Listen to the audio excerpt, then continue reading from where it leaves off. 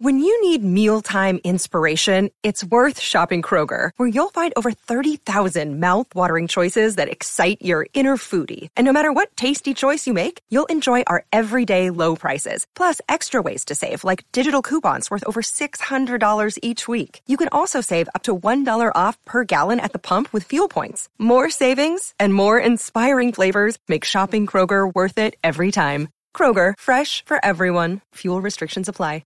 Okay, why don't you tell me that you're like 3, 2, 1. We're actually doing the proper conversation, and I'll turn into a proper person. Oh wait, okay. I kind of want the improper person, but Okay, you get my Milo person then, definitely.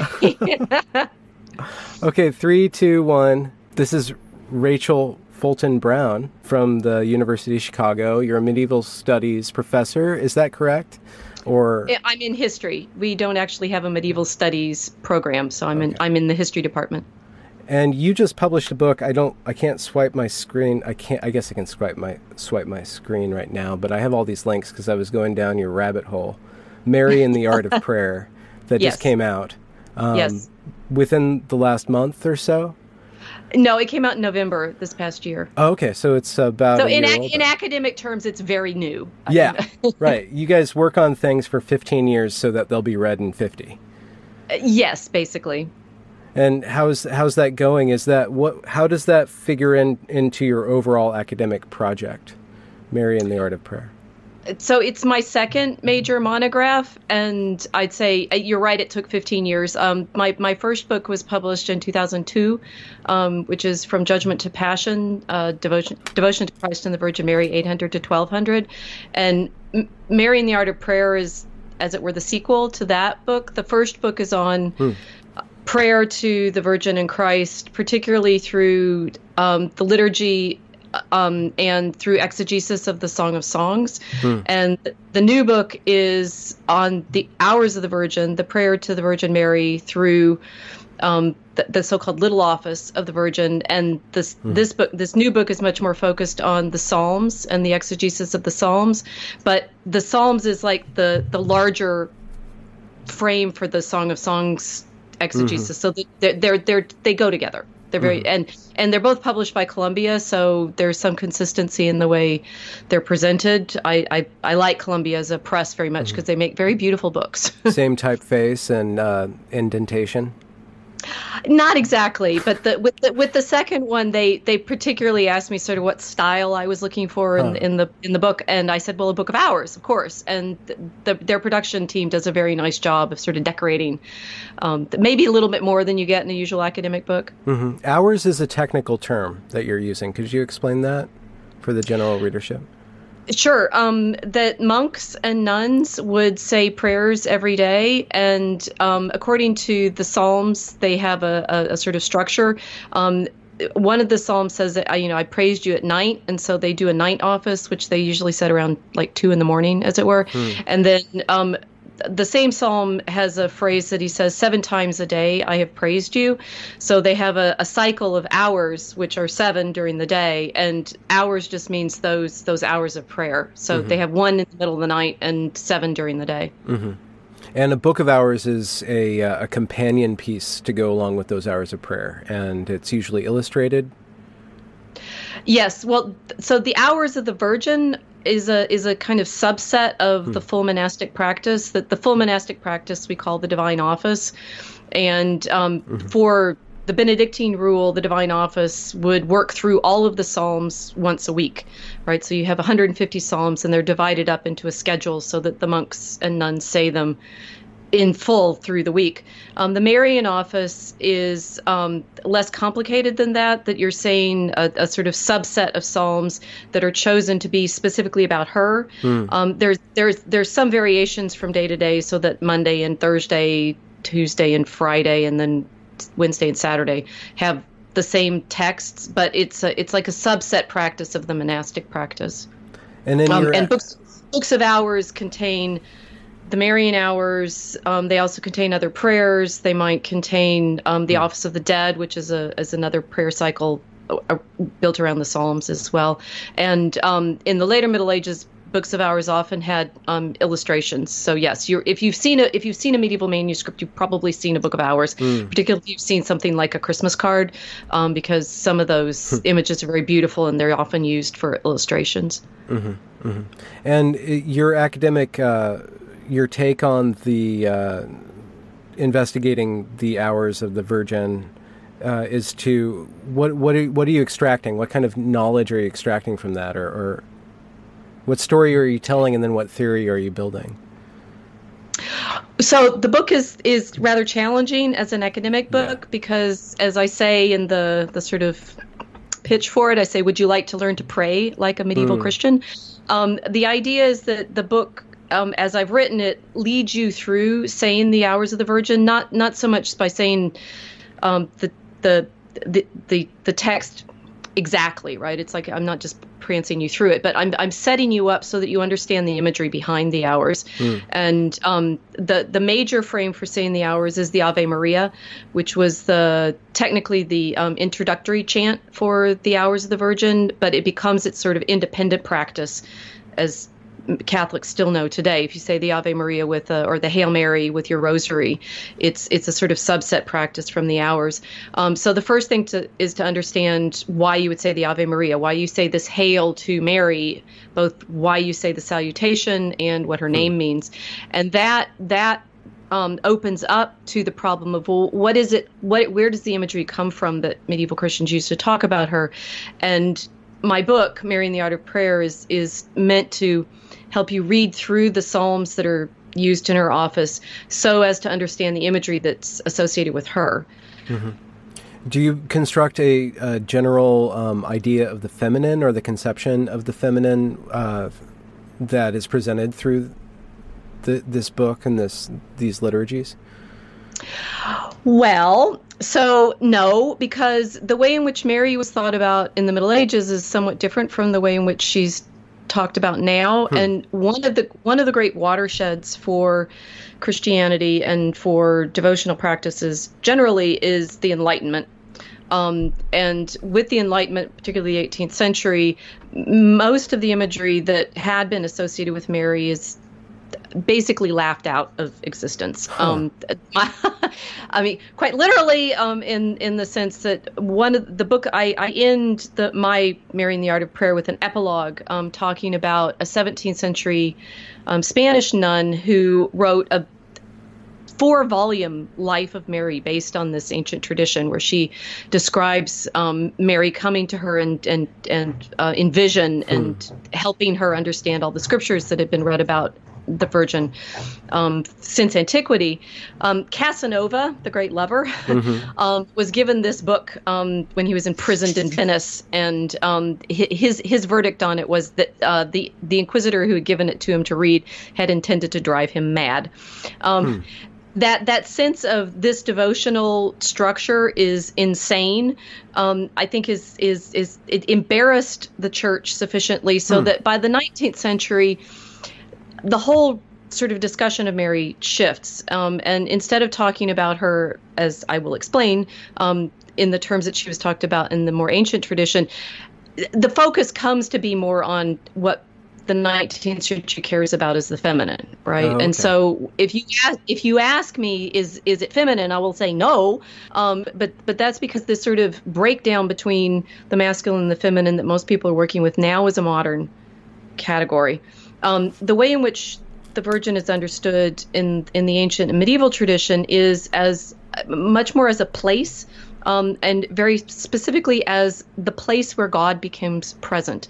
So in the sort of most ancient term, she's the temple of the Lord, in which the Lord takes on human form. Now, the sort of deep ancient tradition, and there's a lot of controversy around this. I use some fairly controversial work in some of my interpretation, is that the king, when he's enthroned in the ancient temple rites, was himself putting on the Lord, right? The Yahweh character in some way, and is anointed into that role.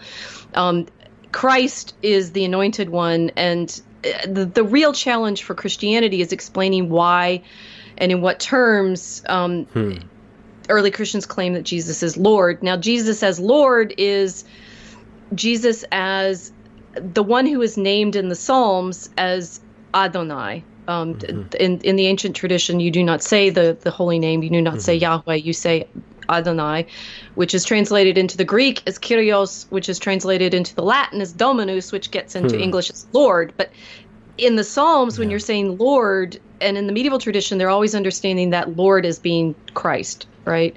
So you're trying to understand how this Lord becomes present, and in the Psalms, he's constantly becoming present in his temple. He's becoming present on his holy mountain. He's becoming present in the cloud. Mary is that place where he becomes present. And in the medieval iconography, the most famous description of her is as the throne of wisdom, the sede sapientiae. That's another of these place characteristics, right? She's so if you want to say she's the Ark of the Covenant, she's the throne of God, she's the temple, she's the holy mountain, she's the holy city. She's creation. And so in modern terms, we tend to worry about whether or not she's female or feminine or woman. In the ancient medieval tradition, what they worry about is she is the most perfect creature ever made because the Creator made her to be his dwelling place. Of the texts that are used to describe her in her liturgy, the most significant ones are saying things like from Ecclesiasticus, she is the place where the Lord took up his dwelling. Yeah. It's rather different. yeah, that's fascinating. I was just at a talk with Jonathan Pageau, or that Jonathan Pageau gave last week, actually, just outside of Olympia, Washington, and he talked about the divine feminine as the place where Christ becomes manifest. And he went through. I think he may have been listening to me, but I've also been listening to him, and his sense of the home, the feminine as the home, I think fits this quite nicely. It's like and also the sense in which Mary makes God visible to the world as a place, and that's the sort of iconography that Jonathan works with, right? She shows the Creator to the world. Yes. It's a very orthodox understanding. She presents as well as allows a place for the presence to become manifest. Exactly. Is there at all? Is this a modern invention or something else that I'm putting on there that the female or Mary is entirely passive?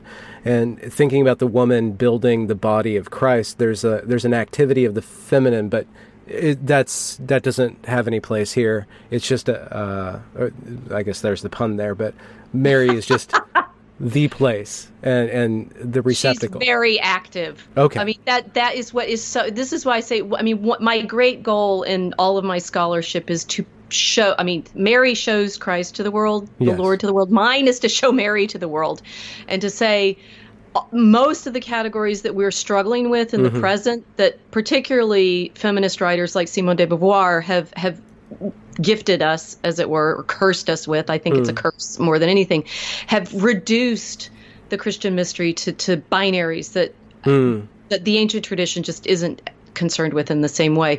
And this activity, passivity, one of the very great challenges for modern Christians reading the medieval liturgy particularly is that Mary as wisdom is incredibly active, right? She's wisdom and the mother of wisdom, because she's, of course, the place where wisdom dwelt. So she's full of all knowledge. And there are passages, for example, from Proverbs where wisdom is with God from the beginning of creation, dancing before his throne as he creates the world. These are passages that are used in modern Marian doctrine to talk about her immaculate conception. But in the ancient medieval tradition, and I say both, right? It's like it's from antiquity through the 16th, 17th century, she's considered as queen of heaven, right? She and very, very dynamic. And also in the moment of the Annunciation, I have some of those beautiful meditations I talk about more in my first book. God did not want to become incarnate from her without her consent, right? And so again, I'm arguing a lot with the modern feminist theologians, particularly Mary Daly, whose work was very prominent in the 70s and 80s. Mary Daly had an argument that the Virgin Mary was a great rape victim, right? That God simply comes to her, seizes her, does what His will with her, and there she is. In the medieval very tradition, Grecian. It is. Yes, it's not Christian. In the medieval tradition, she's understood to be, that the angel comes to her, says, this great mystery is going to be accomplished in you, and waits for her consent. Bernard of Clairvaux, the Cistercian abbot, has a very famous homily. He's arguing with her and saying, Virgin, the whole world waits for you, prostrate at your feet, waiting for your consent. And so she's active. She's active in the sense that she's wisdom, who's filled with wisdom, and therefore there's all sorts of things that she does that are significant for understanding intellectual life. That she's the mother, the teacher of the disciplines of the word. She's wisdom with God, from the beginning in creation, and as Mary, the mother, invited actively to give her fiat, to say, let it be unto me according to your word. So no, she's not passive in any of the senses that modern feminists would consider her. Is there an aspect of the muse that is held in her, or like an aspect of relationship to the artistic, or the artist, the practicing artist? Absolutely. And that I'll just get chills down my spine thinking about that. That's exactly what she becomes in the meditations and prayers and commentaries that I talk about in Mary and the Art of Prayer. And you have to understand her both as, so she's a creature of God, right? But the idea of creation, as Christians understand, Jews and Christians, but in this context, the Christians understand it, is we are, as human beings, made in the image and likeness of God. She is the most perfect creature ever made, so she is made in the most perfect image and likeness of God. And so there's regular meditations on how she reflects Christ most perfectly, right? That the book that I mentioned that Casanova said drove him mad, it's by Sister Mary of Agreda, and one of her great recurring themes throughout her life of Mary is the mirror of Christ, right? So Mary perfectly mirrors Christ and perfectly mirrors him in his creativity. That the way the medieval commentators that I talk about describe her, she is, well, one, she's indescribable, right? It's like, how do you describe she whom whom the heavens and earth could not contain? How do you describe her whom the heavens could not contain? Well, you need absolutely all of your artistic prowess to even try, right? So if you're a poet, you need all language. If you're an artist, you need all imagery. If you're an architect, you're going to build Chartres. If you are even cities, right? That my next big project I want to think about now is the way in which Mary basically sits at the center of Western civilization, as the lady in the city, right? So she's the inspiration for all creative practice because she is the mother of the creator. So definitely there's a muse quality throughout the devotion to her. And that's why we end up with so much wonderful art, music, painting, art, books, architecture, drama. Mary, as I read her, Mary sits at the center of the Western artistic tradition as its muse. When you bring up the image of the lady in the city, forgive me, but my Christian mind went to the Whore of Babylon, and is that yes, is that the inverted? Negative. That's the negative, the inverted, the fallen version, and what does the fallen version tell us about the perfect version of Mary?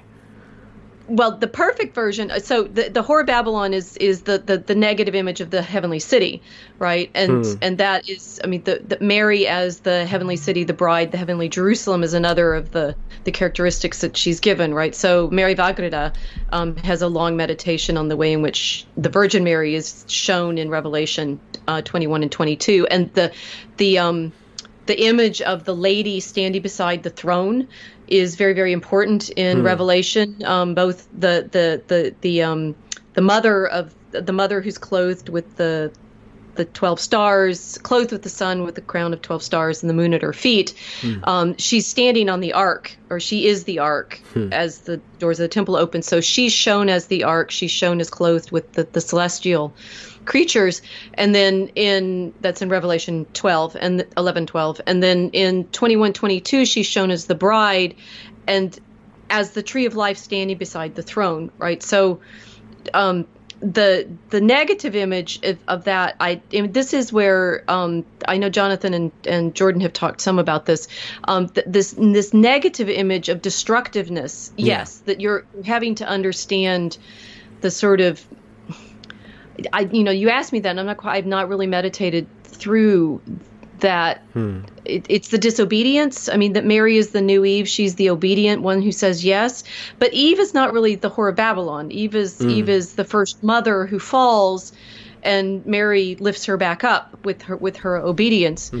I'd say what I'm experiencing, to just personalize it a little bit, in the resistance to my work, and I'd say the resistance in academia, the resistance in the sort of willingness to say maybe we've got Christianity a little wrong and modernity, is, okay, I'll throw this out, that the whore of Babylon is the secular, right? It's that which focuses solely on this worldly, the creation of power and the creation of empire and oppression but the worldly creations that are often at odds with, in fact, the realization of the proper relationship between heaven and earth, which is what Mary, as she's both earthly because Christ becomes incarnate through her, and heavenly because she's the Holy of Holies where God is present. So she creates the proper relationship. The whore of Babylon focuses solely on this world. How's that? Okay. I'll go with that for the moment. Well, it's not an inversion in quite the way Jonathan's really good at talking about inversions, and I find I'm more caught in battles, maybe. Well, I'm not sure. Like there's an array of tensions that you're trying to play rather than, I don't know, the way you said that, inversion seems like it's a dualistic, a binary thing. And do you resist binaries? No. No, I don't think. Well, it's just that Jonathan. It's interesting for me listening to him because he sees the symbolism differently from I do, and mine is largely informed by these structures that I see in the medieval exegesis, and the tension between this worldly and this heavenly city is more familiar to me. In 2015, you came into prominence by writing an article. I'm going to tie this into what we're saying, but you in praise of men or something like that, and it was 3 cheers for white men. Oh, 3 cheers for white men. Yes, and in fact, I wrote that in 2015. It's been a long journey to prominence with it. Yeah, nobody noticed it initially. Okay, there was no thrusting, but there was a gentle swell. Yes. But I wonder, in that article, and I'm truncating, in that article you said that you basically praised Western masculinity for providing the road for justice for women. Is that I don't want to misquote you to your face or anything like that. But you laid out... That's the gist. I mean, it was titled 3 Cheers for White Men because I was playing off the dead white European males, source of all, evil and oppression, and saying, in fact, Western civilization has been very good for women. I talked about white women because I was just trying to push them in women and, foregrounding this white, the whiteness was to foreground European and Western. It was not to foreground race. Obviously, since June 2015, when I posted that, the country has gotten quite excited about racial characteristics in a way that they weren't quite the same way in June 2015. What I was trying to say was, men and women have worked together to develop this civilization, and that women have benefited from many of the strictures, for example, chivalric strictures that men have placed on themselves. Rape is a crime. Consent is necessary. Consent is necessary for marriage. Women have been recognized politically, and before women had the vote, only men did. So some men must have voted in favor of our having the vote, and that that this tradition is also that in which the idea of freedom of speech is developed, So if we're going to argue about it, recognize that that's also part of that Western tradition that has been so happily vilified by so many of my colleagues in academia. Have you seen, or have you talked about, or have you meditated on, to use your terminology, about the relationship of Mary as a collection of symbols and as an object of meditation and as an influence on Western culture? Have you drawn lines between how the church has imaged Mary and the developments later in our civilizations with regards to female rights and women's rights? Well, so I've been working on this problem of the medieval devotion to Mary since I was an undergraduate, and it came out of work that I did, for example, in courses in New Testament. And one of the papers I wrote very early on as an undergraduate was how important women were in the Gospels, in the Gospel story. I did a paper particularly, I think, on Matthew. Christianity gives a very prominent role to women, and particularly because Jesus gave a very prominent role to women. If you think about all of the most significant moments of Jesus's life are marked by the presence of women, and to a certain extent by the absence of men. So his birth, or his conception and birth, Mary, that women are obviously are recognized as being prominent in his ministry. He gives some of his most important teachings to women, for example, the Samaritan woman, or to the woman of many sins who anoints anoints him, who's identified with Mary Magdalene, but there's complicated tradition there. That Mary, it's the women who are left standing beside the cross when he's dying. John is there, but it's the women. All the other men have run away, terrified. I've done a lot of meditation on that phenomenon in the last few years. And it's women who go to the tomb first, and therefore are the first witnesses to the resurrection. So, the Gospels already give an enormously significant place to women and to women's witness.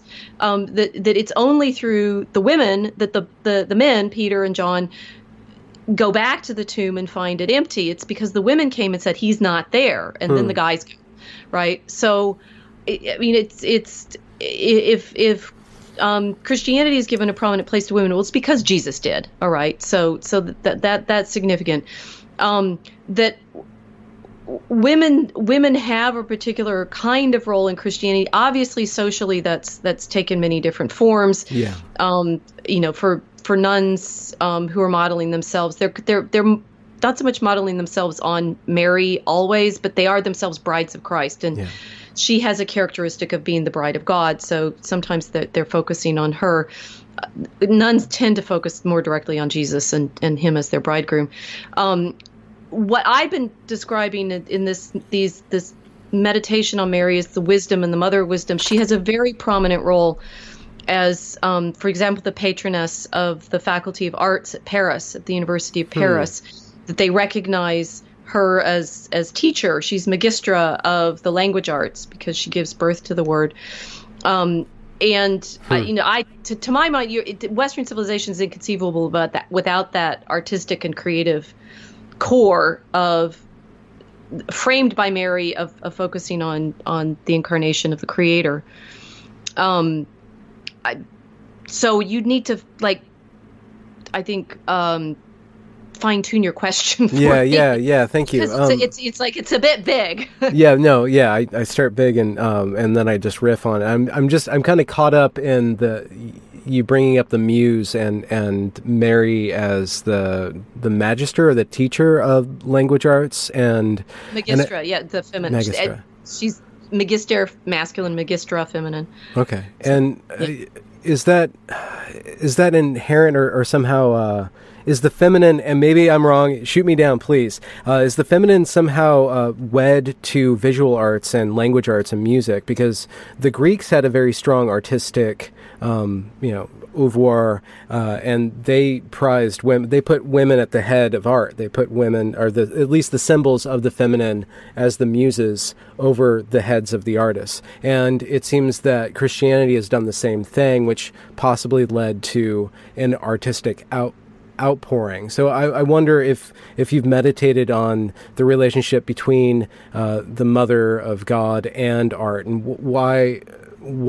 how would she have enabled that to be so important to European culture?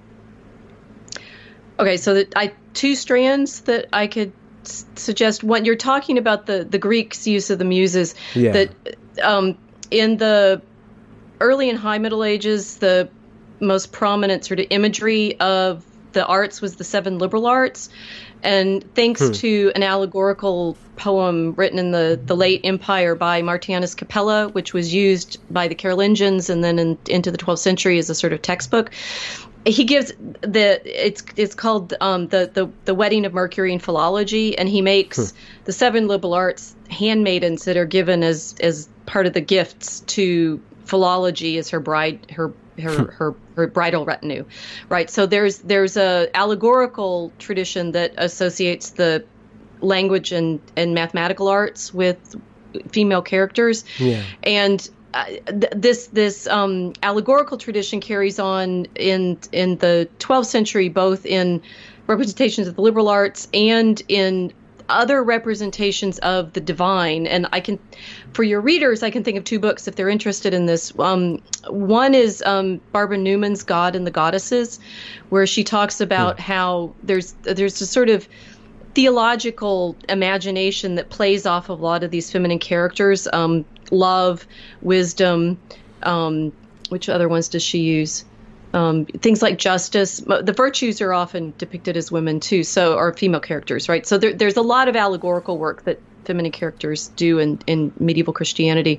But Mary in particular, and this is the second book, there's a book by my colleague Georgiana Donovan called Scribit Mater, where she talks specifically about the way in which Mary is taken up by poets and other writers as their inspiration for their linguistic arts. And that goes back to what I was telling you earlier, that because Mary is considered so difficult to describe, she challenges the artist to come up with even better poetry, right? There's a trope that's like if all the world were parchment and all the seas were ink, you'd still not be able to describe her. So that descriptive practice is inspired by the desire to praise her fully. Yeah. Is the ornamentation on cathedrals in Europe a manifestation of devotion to to Mary, to adorn the church, which would be the place where God is present? Oh yes, and I mean most of the great Gothic cathedrals are dedicated to her, right? They're Notre Dame, right? So they're dedicated to Mary, and I mean, even if they're not dedicated to Mary, she's going to have a central place in them, because so there's a tradition from the mid-20th century of talking about Mary as a type of the church, which has to do more with modern Catholic concerns about ecclesiology and finding some way to talk about the church that. It's not one that I'm particularly in favor of, because it tends to take the Marian devotion and say, oh, really, she's this type of the church. In the Middle Ages, sometimes she's described in those terms. So what you have to understand is that they're basically, she's always the sort of great presence, and they're trying to understand how the body of Christ, which is also the church, or the collection of the congregation, the ecclesia, the collection, is also figured in her relationship to God. And this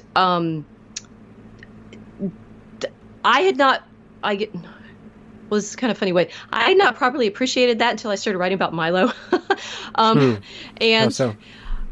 well, there was this moment when Milo got a little bit of infamy rather than just fame, for being accused of something he did not do, and that was a quite wrenching week for me.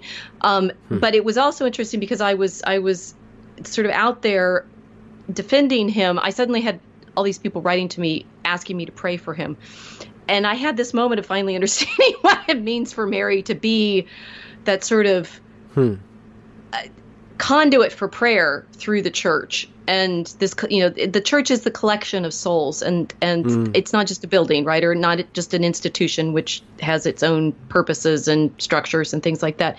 That the medieval sort of mystery of the church is always this living community, and that Mary is the one through whom many of their prayers are channeled as intercessor. I think it is more relevant to that mystery than certain modern ecclesiological discussions of her. Mm-hmm. That may be a little too technical. This might be another technical question, but you brought up allegory, and what you're talking about when you speak about Mary and Christ and the Bible and Proverbs, it's a form of, for me, it's a form of imagistic thinking, but it's not allegory. It doesn't seem like allegory, and you're right, it's different. What is there a technical difference between this religious way of thinking that's been developed through the church and through devotion and meditation and allegory? Yes. And it has to do, one, with the kind of characters that you're talking about, that Jesus is a real person, Mary is a real person, and they're figured in Scripture and medieval understanding of Scripture. That the Old Testament is always giving figures for things that happened in the New. So Jonah is a figure of Christ, or David, figures Christ. But you have to understand when it's like these simultaneous historical realities, and that one reality points to the other reality, and they're both equally historically true, but they also have this kind of transcendent sympathy.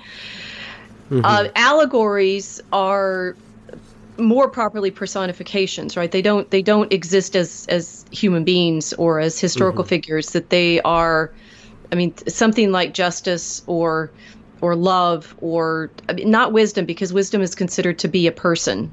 Christ or Mary is the mother of wisdom, and so therefore the way in which you understand your relationship to these allegories are meant to help you think through something. Figures like Christ and Mary are things that you can actually imitate in your own it's something that you understanding of your relationship to God.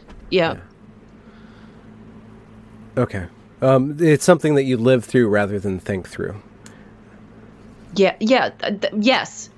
and that therefore the imitation of Christ is important, because you're understanding yourself as living according to the pattern that he showed. And that is a kind of, I was talking about this a bit in the Three Craters Symposium we did when Milo was visiting us, and trying to explain what I meant when I say, he's carrying this imitation of Christ. Well, you're carrying the way in which you understand, you model yourself on the other person's behavior and affect, and take that on as a kind of mask, but it's different from just putting on an allegorical character. Okay, yeah, you're not a well, you are a representation, but it's not a one-to-one.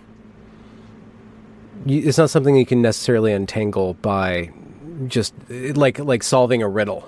It seems like something that you develop a relationship with through. Yes, that's nicely put, and that you have to live it. Right. The allegories are much more like riddles. That's a good way of thinking of it. Yeah. And do you find yourself? I guess you find yourself meditating and imitating, seeking to imitate Mary or Christ. Is there one more than the other for you, or are they interlocked for you? They're interlocked because she's the most perfect reflection of him, right? So, and part of it is also understanding that relationship that she has with Christ, so that imitating Mary brings you into relationship with Christ, but she is always herself also imitating him. And this for me is, of course, one of the great, I'd say delight in the strong term of joy of meditating on this exegetical tradition, that it's always trying to understand her as a reflection of Christ, and therefore her as a reflection of the Creator, and that you understand all of creation through her reflection of her making. Eventually it becomes very hard to separate the two, right? And that's why the Protestant criticism that meditating on Mary separates you somehow from God is just nonsensical. If you understand the medieval tradition, that Mary is the one who she makes it thinkable to see God because he becomes incarnate through her, and by meditating on her, you gain access to this understanding of him as creator, and therefore you in fact see God much more fully. That all medieval meditation on Mary is focused on God. It's not setting her up as this alternative deity, which is the way the Protestant critique sometimes suggested. She's not a goddess.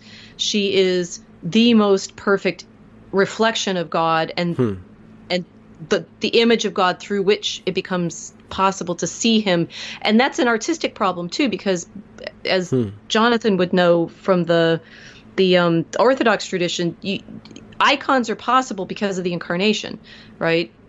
Again, she frames him. She makes him visible because of the incarnation. So she doesn't separate from God. She makes it possible to contemplate God. And much of the work much of the later medieval devotion to Mary focuses on her not just as the one through whom the visible Christ becomes seeable, but also his heavenly reality becomes she's a model of contemplation, so a model of contemplative ascent. I was Jonathan gave a talk after the Feast of the Assumption, and I went to the service, and it was like an hour long, and at the beginning, because it was all in English, I much prefer Latin Mass because I don't have to think at all. I can just participate, and I find English a barrier to worship for me. But after 20 minutes, they started meditating on Mary, and something unlocked for me emotionally. It's like the route into the route from to get me to engage with worship was. Because I grew up Protestant, Mary was a totally new avenue, and it went through my heart. It went through my not emotions. Like there's a difference between emotions and feeling. Like there's a Protestant tradition, a kind of modern Protestant tradition of a lot of music and rock and roll, and I find that distasteful because it feels very emotional to me, and it doesn't help me like resonate on a feeling level. But there was something that the image and the meditation. It wasn't even just the image, but the meditation and talking about her allowed me access through my emotions instead of and kind of turned off my brain so that I could actually engage in the ceremony without resisting it, as my Protestant blood so directs. I'm happy to hear that. So in the High Middle Ages, what you're describing would be the twinning of affect and intellect. And indeed, many of the texts that I talk about in my new book point to that Mary, it's love, right? That Mary trains, meditating on her and therefore on God, trains you in affect, affectus, but also understanding. So indeed, it's not just a sort of rousing of feeling or emotion, but it is a proper training of attention so that you rise to that love and understanding together. I just thinking about that service, like it's cleared my brain of all questions. I'm very peaceful all of a sudden, so I'm sorry. Excellent. The interview is hiccuped. So, with regards to medieval studies, do you want to talk about like the playing field right now and where it's going? I was reading around some of the controversy that's going on in medieval studies. It seems to have been, I don't want to use the word infected, but I want to use the word infected by a certain sort of mindset that we can call progressivism that seems to be prejudging the material and forcing a certain sort of interpretation on it. I don't know if that's true or not, but it seems to be the case that... Prejudging what? It seems that the academia is, from what I read, there's some progressivism that's kind of seeping into medieval studies or historical studies of Europe, and kind of pushing a certain sort of interpretation that would be kind of anti-patriarchy, kind of just the progressive talking points of, am I totally off base here? It seems like you're embroiled. No, they are. Yes. No, there's certainly people that are doing that. Yes. But it's not at all. Course, I'm sorry. Continue. It's not. Sorry. No, it's is it kind of taking over that, or is it kind of just a small loud group? It's hard to tell, right? And there's certainly, as most of the time, the loud is always the smaller group. So yes, there is a small loud group. There are a sufficient number of people out there that are upset with me that I'm not sure that it's not a small group. I think it's a fair subset of particularly the younger scholars in medieval studies right now. Certainly, well, so I've spent most of my career not doing gender studies, very, sort of passively not doing gender studies because I just didn't do it. Now I'm actively not doing gender studies because I never did. People have often assumed that I did because I work on Mary, and I've always said, no, I don't think, if you want to come study with me and do gender, I'm not sure I'm the right person to talk to you. Mm-hmm. And that's where, the argument about patriarchy comes from that theoretical school, as it were. And as I explained earlier, it's like everything that I know about devotion to Mary from the Middle Ages does not fit with modern gender theory, or does not fit with the feminists like Simone de Beauvoir and Mary Daly and any scholarship that I've tended to come across more recently that, tries to push Mary into that feminist mold, because the feminist mold is a modernist mold and has, that sort of gender dichotomy and gender, the feminization of the home and things like that take place in the 19th century does not match the way medieval Christians talked about Mary. It just is not there. So if you want to try to make, and there are some scholars that have made arguments along these lines to say, the elaborate descriptions of Mary, or the clerics trying to show off and, dismissing her as a woman. And it's like you're completely missing the point of what they cared about, right? What they cared about was creature creator. What they cared about was human divine. What they cared about was, affect and intellect, understanding, contemplation. And as far as they're concerned, Mary lifts her whole sex. So as the mother of wisdom, and therefore completely filled with all knowledge, she knows all the arts, she knows all the sciences, she knows all the canon law, she knows all the theology, and that sense of Mary is filled with wisdom. It's utterly lost, right? That thanks to Luther, inadvertently on his part to some extent, but she's demoted into this. She's just a housewife. She's sort of transformed into this bourgeois. Housekeeper by the Protestants, and then that sense of her as queen and as mother filled with wisdom. As far as I can see, no modern Catholics seem to know it when I mention it. They're sort of mildly aware of some tradition associated with some of the passages from Scripture about her, but when I describe to them what I found in the medieval sources, they tend to say, "Oh, I've never heard that." So I'm assuming it's not something that people are taught now in modern Catholic devotion. Mm-hmm. It seems that, and this is totally intuition, I have no scholarship at all to back this up, but it seems that when you bring up a dichotomy such as creature creator, affect, intellect, these medieval ways of there's a duality, but it's always faced towards a union of these differences. Like there's a difference and there's a union, and it seems very distinct from the Hegelian modernist. There's a duality that's in contention, that these two things are always fighting rather than these two things are always being united. Is that kind of a big difference between modernism and the medieval way of thinking? I'd never thought of it, but I like that. Right, because most of the things, it was like body and soul. I mean, the whole mystery of being human was that we were both rational and material, right? That we're incarnate.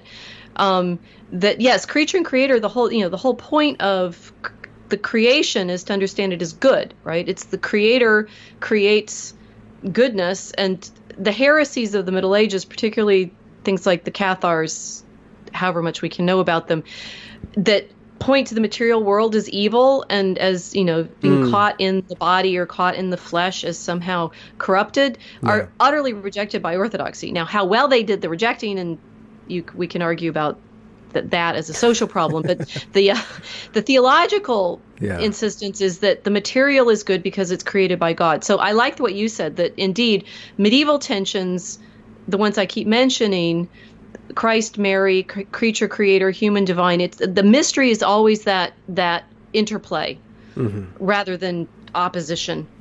Yeah, and I guess the Hegelian opposition has that synthesis where something new comes to being, and there's an image, and please correct this if it's wrong. There's this image of the medieval conception of time as somehow timeless, like especially in literature. There's the picaresque, where the character just went through one adventure after another, and either they were noble or they were ignoble. But it was just one. It was a cycle, and then the modern turn is that there's this development in the character, like there's this culmination, and there's this arriving at like this grand transformation.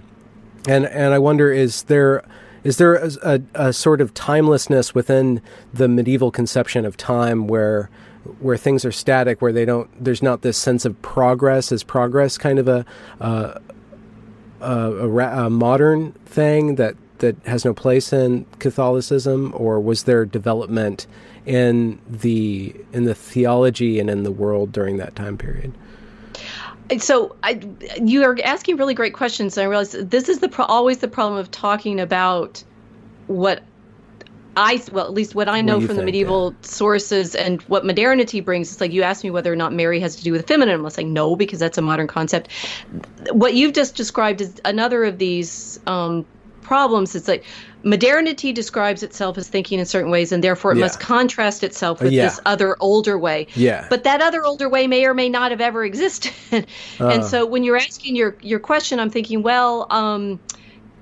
think about Dante, right? It's like he makes a great progress in his soul. That the whole point of the Divine Comedy is he starts, in the middle of his life, and he's fallen into sin, and he falls into hell. He goes on a journey with Virgil through hell and then through purgatory, and that the great transformation of the soul is the great comedy of medieval Christianity. That you go from sinful to confessed, to having done penance, to heavenly contemplation.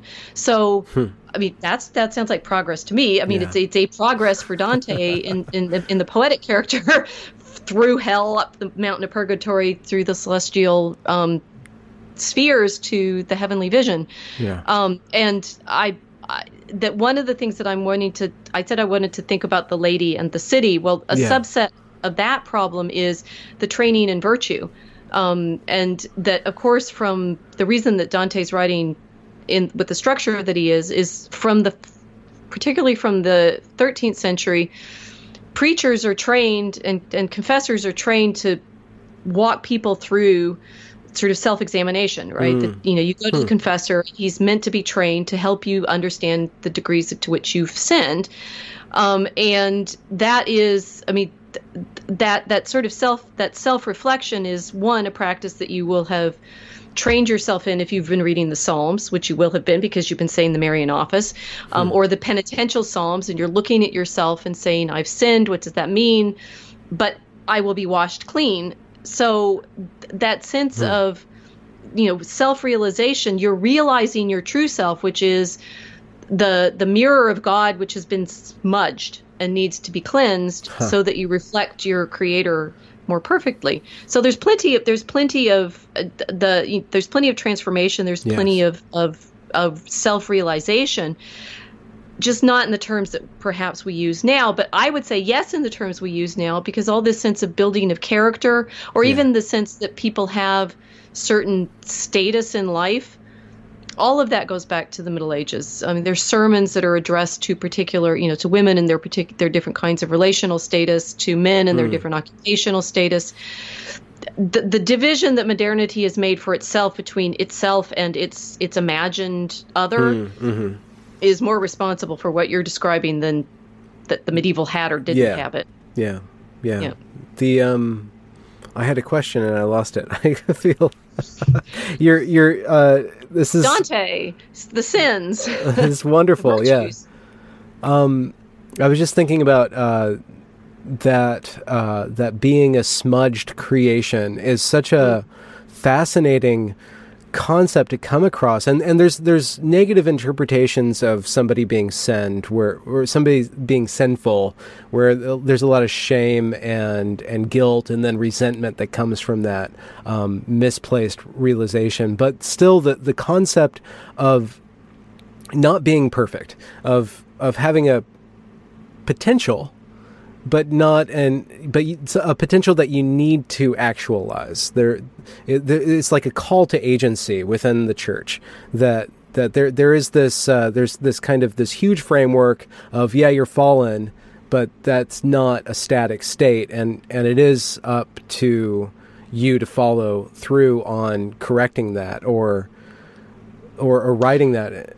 Okay, so two things: one, yes. And two, no. Yeah. That you are. I mean, this is so. Think Dante, right? That the whole thing about hell, the Inferno, is that the souls are there because they've never confessed their sin, right? That they're obdurate, and so when the shades that he meets in hell are basically just, they're just as nasty as they ever were. They're complaining about everything. They as far as they're concerned, they're all, they're self-justifying. The souls that he meets in purgatory are suffering terrible penance as well, but they're hopeful because in fact they're saved, right? They can, they understood their sin before they died, and so they're joyfully taking on the penance that they have, because in eternity they're all going to be in heaven. They're all going to be able to contemplate God. The souls in hell don't even know that, right? They're just it's like it's as if they won't even, if they had been able to acknowledge God in the first place, they would be in hell, right? So it's actually quite an easy movement from damned to saved in the soul. However, and this is the great debate that takes place in the 16th century. Can you do it on your own strength? Right? Can you turn towards God without grace? And that's obviously where the Protestants and the Catholics make their greatest division, whether there's justification by faith alone, without works, and what's works, and where does grace come in? And Europe erupts over this particular question for a couple hundred years. Yeah. But it's one that's particularly challenging to the present today. And, sort of one of the arguments I've had with Jonathan's friend Jordan, the degree to which you can on your own strength make that movement towards God. And, in proper Christian terms, we recognize our helplessness and the need for salvation and the need for grace. What Augustine considered Pelagius's misunderstanding was saying, we can perfect ourselves. Christians recognize we probably can't. It's actually very, very hard. But we also recognize God wants us to, and is there to help us. And obviously the Christian, the Catholic and Protestant debate is over when can you, right? And at the Council of Trent, in answer to Luther's concerns, that they try to like finally moment. It's like, can the soul make the first turning towards God, or does it have to come with grace? How do you know? I don't worry about that. I just know it's with grace that it happens. Yeah. Well, it's easier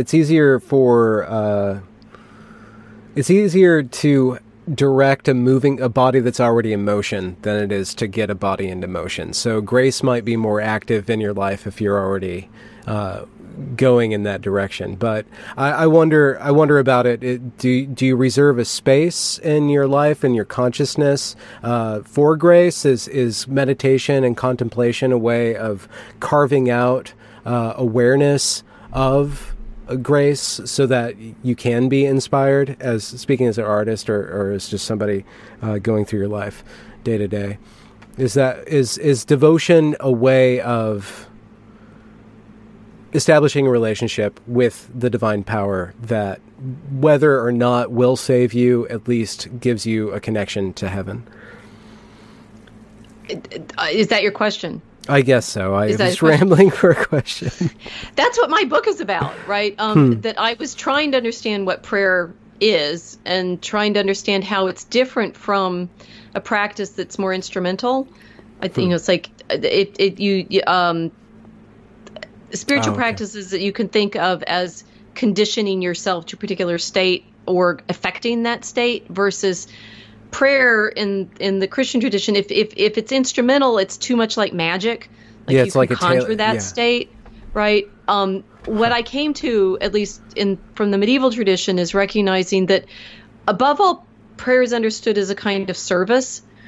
So you are, and the primary image for Christian prayer is serving before the throne of God and praising God, right? So that's why it's the Psalms. That's why the divine office is singing the Psalms, because they're understood as inspired texts, that God inspired David to compose them, and therefore they're the text with which God most wants to be praised. And so the best service is to sing the Psalms with the angels, and that's what the monks and nuns understand themselves to be doing, is that they have to prepare themselves properly to be singing the divine office, because they're singing in the presence of God. They're singing with the angels in the presence of God before the throne. Now, then there's also a long discussion in the Middle Ages about, well, how does this work then? It makes me feel better. What does that? Do I have these spiritual graces now that I feel, bliss and cleansed and inspired and things like that? Well, is it because I'm doing the prayer? Because I'm, all of that. It's not a modern question to worry about the relationship between what you experience and whether you've done it to yourself. And I point to some of that in my book, that there's, or I also have some other articles where I talk about that problem of I say training the soul and attention, but it's a long and ancient tradition of the monks worrying about whether they're saying the Psalms appropriately and what that would mean, and what does it mean when you find yourself sort of sharing the same affect with the psalmist, and do you take that as proof of anything? Well, no. Well, yes. Well, no. So it's a very rich tradition asking exactly these kinds of questions. Can you? It's magic if you think it's something that you can do that guarantees the outcome. Yeah. For the most part, it's prayer if you surrender to it and recognize it as an offering. So there is one more question, and then I've taken an hour of your night. But is there?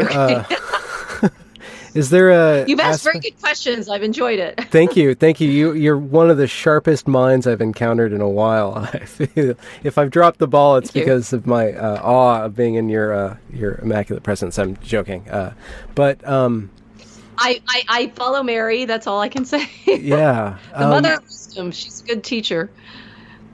You brought up the concept of surrender, of a non-teleological view of prayer. Like, prayer isn't something you do to get a result. It's something you do and surrender to. How does Mary model surrender? And I want to ask that question under the umbrella or under the shadow of consent, of her consent that you brought up at the beginning of our conversation. She says, let it be unto me according to your word. I mean, she says, let it be. And you then surrender to the willingness to be used by God as he wills.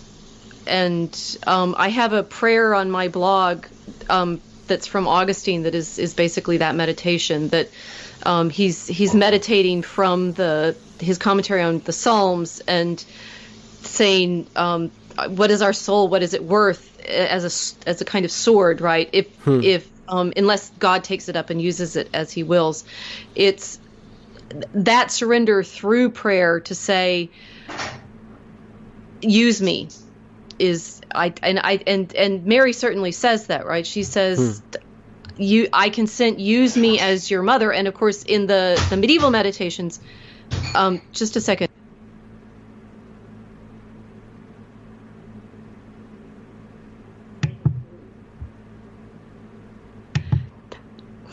Home life, so the surrender to whatever my family is doing. Sorry, I've forgotten what I was talking about. You were talking about you were about to bring up a meditation and how Mary says, "Use me." To God. That in the commentaries on the Song of Songs, particularly in Rupert of Deutz, which I talk about in my first book, Mary knows what death her son is going to die. Mm-hmm. And you think about that's a major surrender to being God's handmaiden, to say, I will give birth to God, to my son, and then watch him die on the cross. Yeah. And so I'd say her, that her ultimate service is to stand there as her child dies. As witness. As witness. Is witness a form of action then? Absolutely, because it breaks your heart. Huh. And it also takes great courage. I mean, we haven't talked much about what's been going on with me in academia, but one meditation I have is, oh my gosh, what happened to me is nothing. Are you kidding me? I've been called names. Who cares? Mm-hmm. Right? Yeah. It's very easy for us to get caught up in ourselves and our own status and our own sense of being liked or something like that. Yeah. It's like, well, the martyrs, you stand up for truth.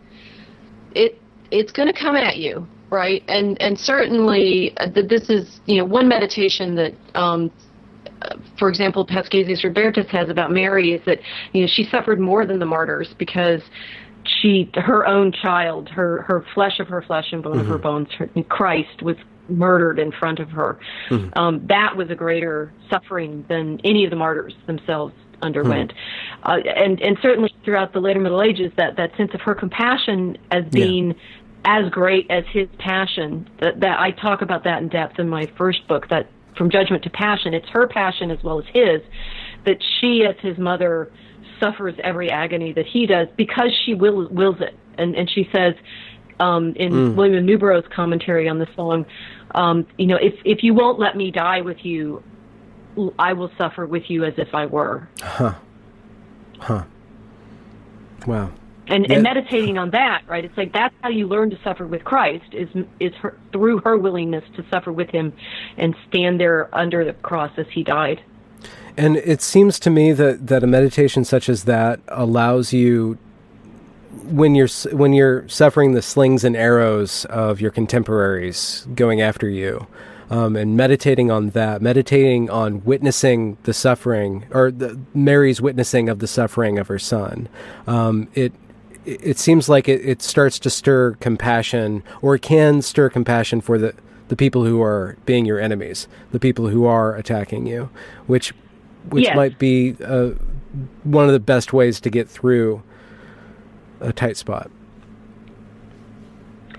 I have a meditation on the blog called Turning the Other Cheek that is indeed in those terms, right? And I'd say, that obviously I was just steeped in all of this imagery and these stories before I started writing about Milo, and that's kind of why I started writing about Milo in these terms. But indeed, this story has been with me through the whole meditation, and it's been interesting to me. Certainly, one of the things I'd prayed for is to understand this devotional practice of what does it mean to, in fact, give yourself over to the meditation of wanting to be in this story. That learning what it means to be able to respond with compassion and joy to the insults has been one of the great gifts of being called so many names. It's all been a gift. Yeah. Well, our connection's fading, and it sounds like your family needs to do some activity. So feeding the body as well as the soul. Absolutely. Thank you so much for granting me this interview. Thank you, Benjamin. This is Rachel Fulton Brown, and I will put links to your blog, which is one of the wittiest things I've come across in a while, and also your books in the description. Thank you. You have a good night. Good night.